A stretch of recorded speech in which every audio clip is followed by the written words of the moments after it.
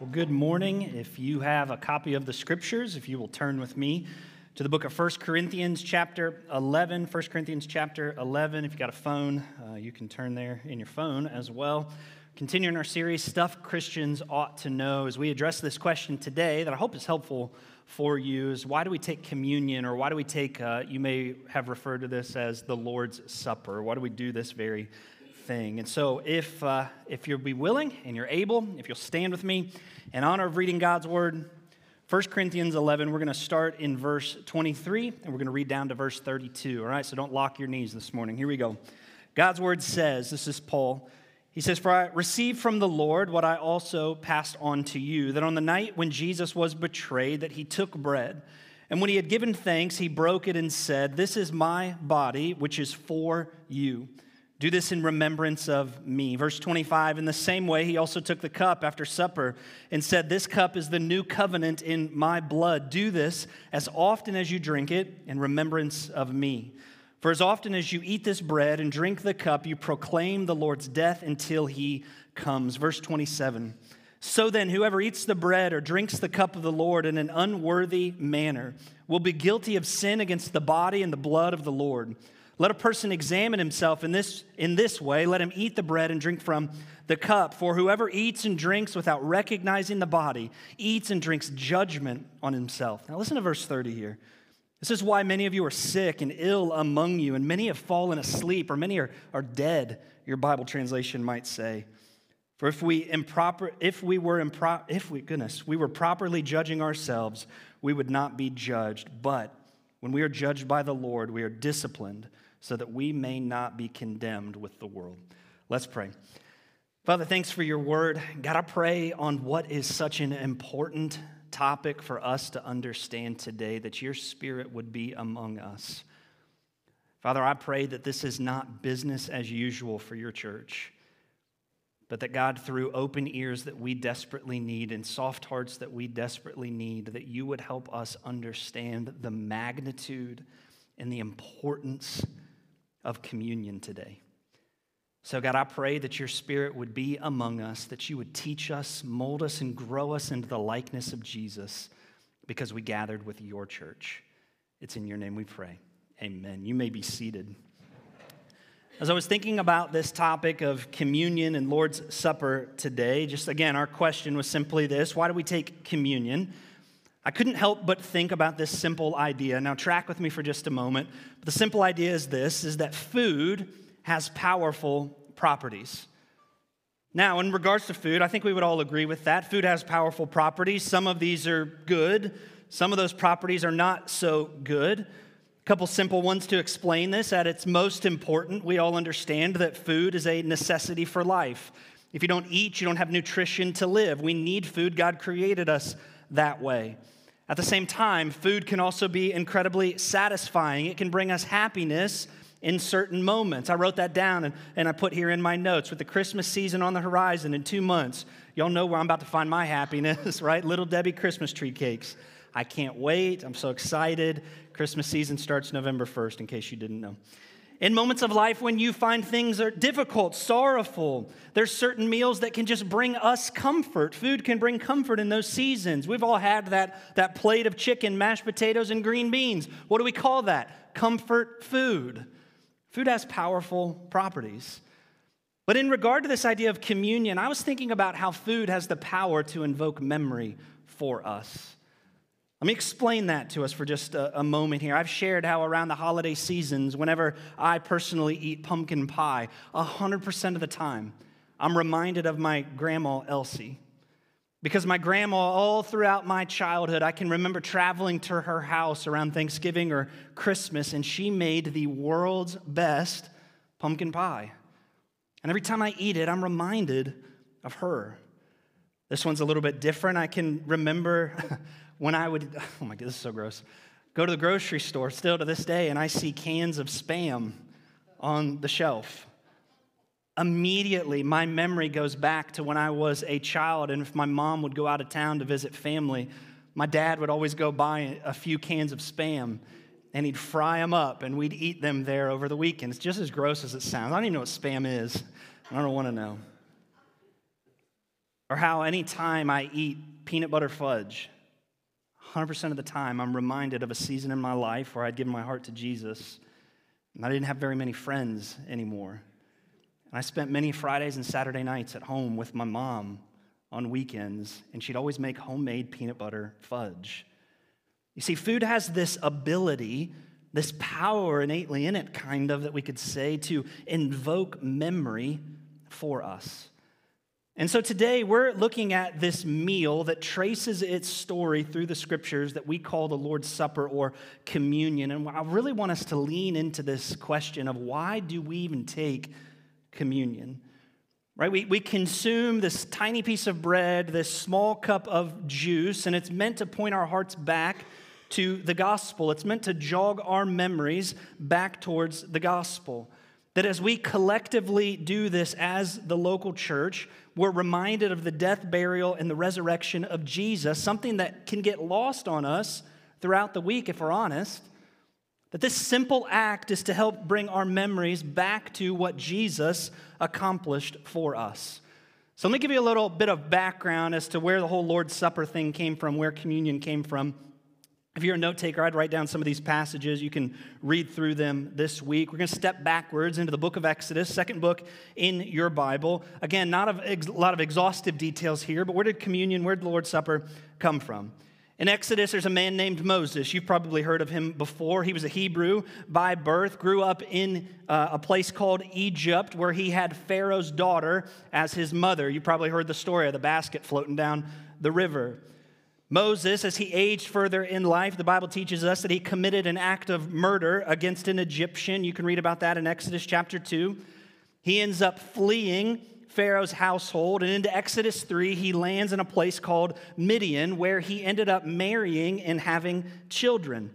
Fast forward to later in Exodus chapter 3, Moses is out shepherding the flocks of his father-in-law, where he encounters a bush. You've probably heard this story before too. A bush that is on fire, but it's not consumed, is what the Bible says. Exodus 3 verse 2 says this: Then the angel of the Lord appeared to Moses in a flame of fire within a bush. And Moses looked, and he saw that the bush was on fire, but it was not consumed. I always read that story, and I think, again, when Moses is writing this stuff down, he's kind of underplaying the gravity of this situation. I've never seen a pine tree on fire and it didn't get consumed, right? I mean, this is a pretty big deal. What was it? It was the presence of God in the bush, we read there in Exodus chapter 3, calling Moses to go back to Egypt, the place that he had fled, and demand that Pharaoh free the Jews, Moses' birth people, his heritage, free them from slavery. A series of events happen. Moses and his brother Aaron, they go back to Egypt, and after several attempts, Pharaoh refuses to release the Jews from slavery. And each time Pharaoh refused, God would send a different plague upon the Egyptian people. Things like darkness, lice, boils, rivers of blood, frogs. It was a pretty disgusting place during this time and season. But then the Bible says in Exodus chapter 11 that there was one final plague that God sent on Egypt in response to Pharaoh's refusal to free the Jews. And it was the death of all firstborn males and all firstborn livestock. The Bible says in Exodus 11 verse 5, it says that every firstborn male in the land of Egypt will die. From the firstborn of Pharaoh who sits on his throne to the firstborn of the servant girl who is at the grindstones, as well as every firstborn of the livestock. This is pretty tragic stuff. But the Bible says that God gave instructions to the Jews that to protect their children from death, the Jews would take the blood of their livestock and they would put it on their doorposts. So they would take this thing called hyssop, they would dip it into this jar of blood, and on the sides of their doorposts, they would put this blood, and across the top, they would put the blood on their doorposts. And in response to seeing the blood, I love this, God would pass over their house that night. I hope y'all see that is a perfect picture of Jesus. That because the blood of Jesus has been applied to our accounts, God's wrath will pass over us for all eternity. I don't know about you. I think that's pretty good news. Look at Exodus chapter 12, verse 23. When the Lord passes through to strike Egypt, and he sees the blood on the lintel and the two doorposts, listen, he will pass over the door and not let the destroyer into your houses to strike you. God will pass over because of the blood. Thus the name of a festival, of a meal that the Jews would then share moving forward, called Passover. It was looking back to God passing over their homes. And every year they would celebrate this in memory of what God did and in memory of God's rescuing them from slavery. Now, fast forward to the New Testament, the book of Luke, chapter 22. Jesus and his disciples are gathered in Luke 22, celebrating this Passover meal that all Jews would engage in. Right before Jesus' death, and what does Jesus do? He uses this meal as an opportunity to explain to his disciples that it was actually a picture of what he was about to do on the cross for the atonement of their sin. This Lord's Supper that we now call it, born out of this Passover meal. And it's a picture of God's grace to us. There's a little history for you. Now, when we think of the Lord's Supper, in the Scripture, we're given what are known as ordinances. Everybody just say ordinance real quick so I know you're tracking with me. Ordinance. All right, we're on the same page. So we're given two ordinances in the Scripture. The Jews, again, they would have all of these festivals and meals that they celebrate. I'm not positive, none of us in here are Jews, so we don't observe any of those festivals, any of those things. But we are given in the New Testament two ordinances that we're commanded to practice by Jesus. Now, here's a little side note. These are not things we do to earn the favor of God. Because you take the Lord's Supper, God's not sitting up in heaven at the end of this service going, I'm so proud of you. Look at you. You're great. It's not what happens. These are not how we earn any kind of favor from God. Instead, we practice these ordinances because we've already been recipients of God's grace. And we do these things to remind ourselves of what Jesus has saved us from. The first ordinance is a thing called baptism. When people have given their lives to Jesus, we baptize them. Does baptism save them? It's a picture of the grace they've already received. We're going to talk about that more next week in Matthew chapter 28, where Jesus told us as his disciples to go and make disciples of all nations, baptizing them. But the second ordinance that we're given here in the Scriptures for us to practice, commanded to practice, is this ordinance of communion, the Lord's Supper. There's different names for it in the New Testament. If you're a note taker, I'd write these down and look at them later. Acts 2:46, the Lord's Supper is referred to as breaking bread. And 1 Corinthians 10, verse 16, this is called communion. Communion, if you didn't know this, the word simply means sharing. It means we're just sharing something. We're sharing this meal together. In 1 Corinthians 10, verse 21, it's called the Lord's table. In some circles, maybe you grew up in the Catholic Church, and in the Catholic circles, this is called the Eucharist. That simply means giving thanks, if you were unaware of that.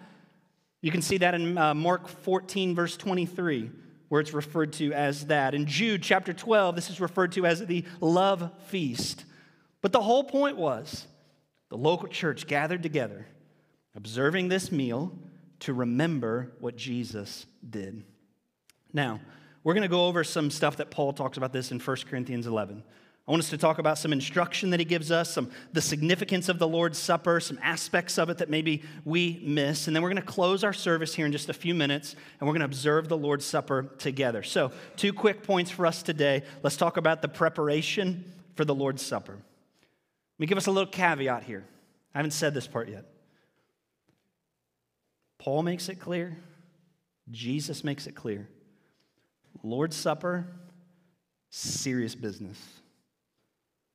Super serious business for the local church. Here's the tendency. You're going to get one of these cups here in just a minute. You're going to see here on the front, by the way, there's going to be 2 numbers. That's the expiration date. So it's the month and the year, by the way. If you see that, some of these say 2/24, and you're going to think to yourself, this expired in February? Oh, my goodness. No, it's February 2024, by the way. All right? But you're going to get one of these cups, and you're going to get this. You're going to start peeling it open. And I think the tendency in all of us is we see this, and we start to open it, and we think to ourselves, what's the big deal? Done this before. Does this really matter? We do it quick. We move on. We get out of here. We go to lunch. I want us to see here in 1 Corinthians 11 the frankly scary language that Paul uses surrounding the Lord's Supper. In the eyes of Jesus, this is an incredibly big deal. And if we believe, like Pastor Joe taught us last week, that this book is the power and authority for our lives, we'd be really wise to take heed to the instruction that we're receiving about something as simple as a small cup of juice and a small piece of bread. Like any meal, Paul reminds us this idea of preparation. It takes preparation to take the Lord's Supper. It's not a physical preparation that we engage in. Instead, Paul tells us it's a spiritual preparation. Look at verse 27 of 1 Corinthians 11. He says, "So then, whoever eats the bread and drinks the cup of the Lord in an unworthy manner will be guilty of sin against the body and the blood of the Lord." I mean, that's some pretty strong language that Paul uses for us there. You'd be guilty of sin if we do this the wrong way. He goes on to tell us that if we do this in the wrong way, that we invite God's judgment into our lives. If we believe the Bible's true and we believe what God said is true, this should scare us a little bit. I don't want to do this wrong.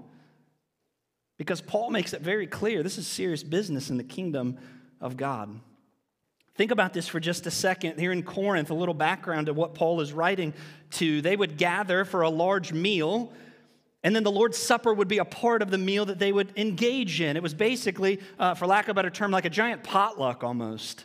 You know, obviously a Baptist church in some capacity, but they would gather for this giant potluck, and instead of being this time of like love, celebration, and remembrance of the gospel, Paul addresses the reality that this was a food and wine gorge fest in Corinth. He says in 1 Corinthians 11, starting in verse 21, that the wealthy would bring a whole bunch of food to this meal. They would eat all of it. Then the poor families would show up and there'd be no more food left. Now, nobody saw an issue with that. Paul says, you're not even functioning as the body of Christ, and then you're trying to gather and remember the gospel? What's wrong with you? Then he goes on in 1 Corinthians 11, verse 21, saying that these wealthier families would bring a whole bunch of wine with them. And instead of sharing it and then using it for the Lord's Supper portion, they would just come and they would just drink all of it down to the point that they were getting drunk in this church gathering and then trying to celebrate the Lord's Supper together. I mean, this is serious business. And Paul says, what's happening in Corinth? What was supposed to be a time of celebration and remembering the gospel has turned into a gluttonous drinking party, and you're missing the point of the local church. You're missing the point of why you even take the Lord's Supper. And Paul says you're guilty of sin because of that. So he reminds them in verse 28 of 1 Corinthians 11, how do we approach the Lord's Supper? Because we don't want to be like Corinth. And he calls out the sins of Corinth. What's he tell them? Let a person examine himself.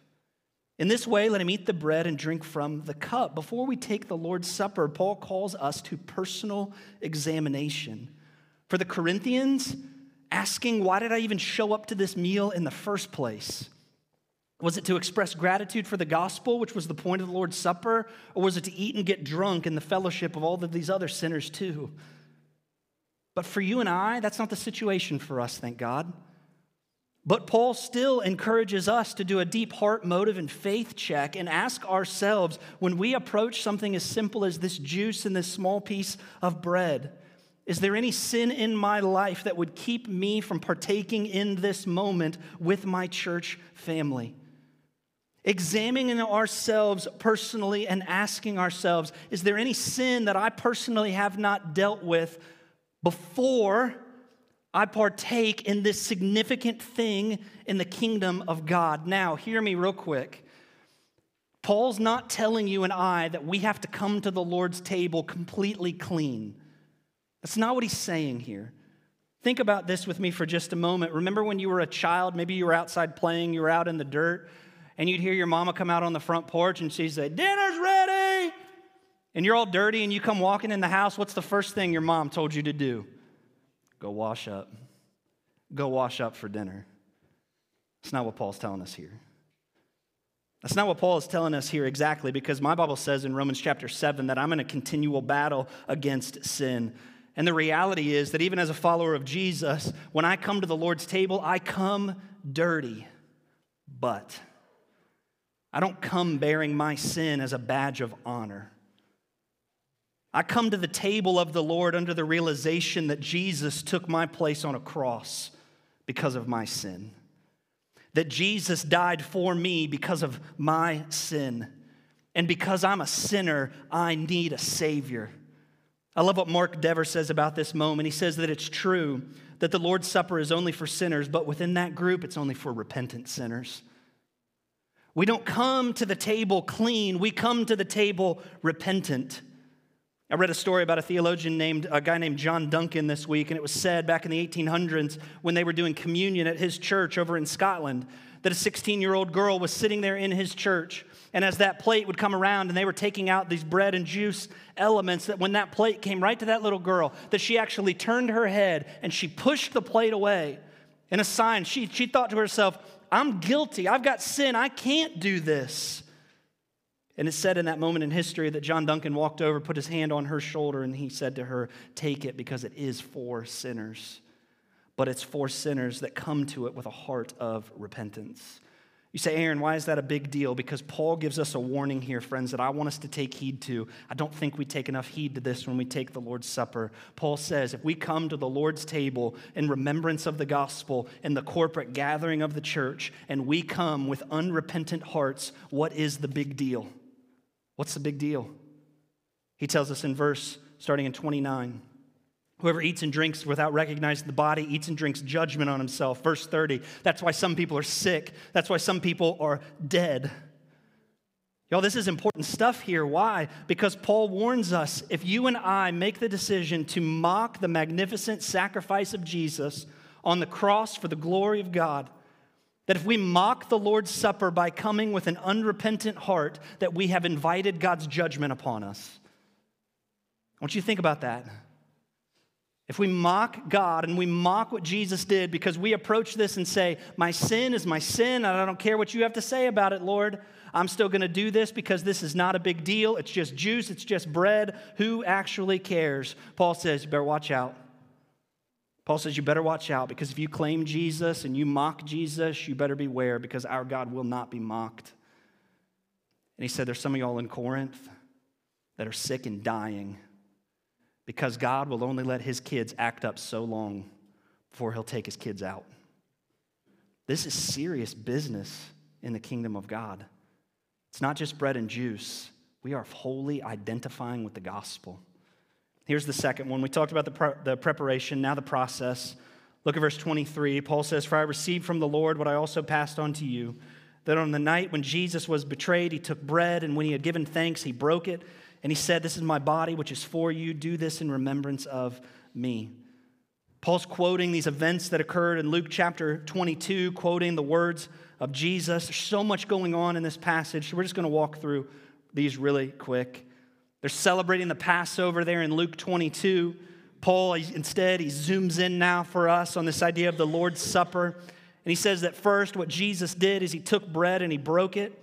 If you go back to Exodus 12, verse 8, you would see that the Passover bread was what was known as unleavened bread, meaning that it didn't have yeast inside of it. It wasn't a big fluffy loaf like you would get at Walmart. It was like a real flat loaf, almost like a cracker, we could describe it. By the way, do we know why that was? Exodus chapter 12, verse 39 said that the Israelites had to flee Egypt so fast, and they brought food for their journey, that they didn't have time to let the bread rise with the yeast, so they just had to cook it flat the way that it was.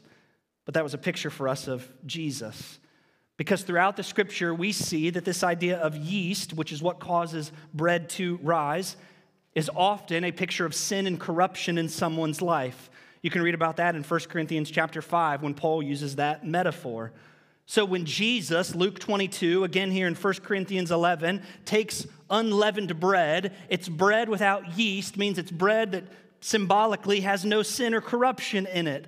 What's that a picture of? Even all the way back in Exodus 12, a sinless Savior named Jesus. Did y'all know Jesus lived the life you couldn't live and died the death you couldn't die to give you the eternity that you do not deserve? That's what this bread is a picture of, that Jesus was the perfect sacrifice. And then what does the Bible say? Jesus takes unleavened bread, he raises it up, a posture of Jewish prayer, and he breaks it. The bread was a picture of his sinless body, and then what happens to it? He breaks it.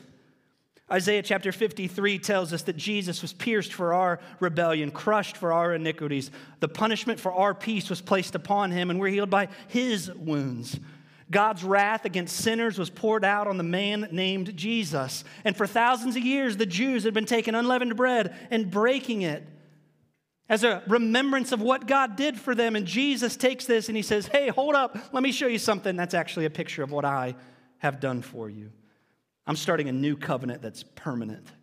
Now, look at the wine. 1 Corinthians chapter 11, Paul says, in the same way, Jesus took a cup after supper, and he said, this cup is the new covenant in my blood. Do this as often as you drink it in remembrance of me. In the Jewish Passover, if you didn't know this, there were 4 different cups that they would use at this meal. The first cup was called the cup of sanctification. They would drink it. It was symbolic of the blood of the livestock that they put on their doorposts, Exodus 12, verse 22. Then the Jews, in preparation for the meal, would bring out a second cup, the cup of deliverance. This cup would set the stage for that unleavened bread that was about to be broken for them to eat. It was looking back on God delivering the Jews from Egypt. Then they would bring out a third cup, the cup of redemption. This cup was drank after their meal, again, remembering God redeeming the Jewish people. This is the cup we see in Luke 22 and 1 Corinthians chapter 11. That Jesus takes this cup of deliverance and he reminds them that there's a new covenant. As the writer of Hebrews said in Hebrews 9, verse 22, that without the shedding of blood, there's no forgiveness of sins, that we are forgiven because the sinless body of Jesus was broken and it bled. And his blood covers our sin eternally, and he's the one that makes us right with God. It's the new cup, the new covenant that's permanent. Then they would bring out a fourth cup called the cup of celebration. It would be drank to close things out, and they would sing praises to God to close out the Passover meal. Mark 14, verse 26, you can see Jesus' disciples doing that with him. What was the point? Jesus takes this bread, he takes this wine. He says the Jews have been doing this for thousands of years, looking back on God's deliverance, but it all pointed to me. It all pointed to Jesus. Now, I want you to just think about this. When we come to this table, it could all be summed up in verse 26. Listen to what God's word says, verse 26. For as often as you eat this bread and you drink this cup, you proclaim the Lord's death until he comes. Scripture doesn't give us frequency on how often we do this together. It's not prescribed in the Bible. But Paul reminds us there in that verse that whenever we do this in the gathered local church, that we are saying to one another, I identify with Jesus. That we are proclaiming to one another in this moment that Jesus is my Savior and that I'm his. That he can do whatever he wants with me. We're reminding ourselves in that moment that we've been redeemed by the gospel, that Jesus intersected our story, and we wholly belong to him now. But guys, I want us to take some, goodness. I think too long we've stigmatized not taking the Lord's Supper in the gathered church. If you've got stuff that you just you need some time with the Lord, you're going to have a few minutes here in a moment. Don't take this because you're concerned what the person next to you is going to think if you don't. Who gives a rip? Care more about what the eternal God thinks of you in this moment. And I'm not telling you to come to the table completely clean. That's not it. But if there's unrepentant sin in your life that you're just not willing to let go of yet, then you take this little cup and sit it in your pocket and say, Jesus, I'm just not there right now. But Lord, I want to talk to you about it for a few minutes. But if you do believe that you're in a position where you say, Lord, yeah, I've got some stuff, but God, I acknowledge that and I'm dealing with it, God, and we're working through that with the Lord, and you feel like you can come to this, that's fine. But I hope we take heed today to Paul's stark warning for us. This is serious business in the kingdom. Super serious business. Let me pray for us. God, thank you again for your word, for the power of your word. God, I pray that in this moment, as the gospel is on the front of our minds, God, as the gospel has been brought to the forefront of our thinking, that we would sing in response to that. That we would join the angels who are already singing to you. God, giving you the praise that only you deserve. God, we're very thankful. And it's in the name of Jesus we pray. Amen.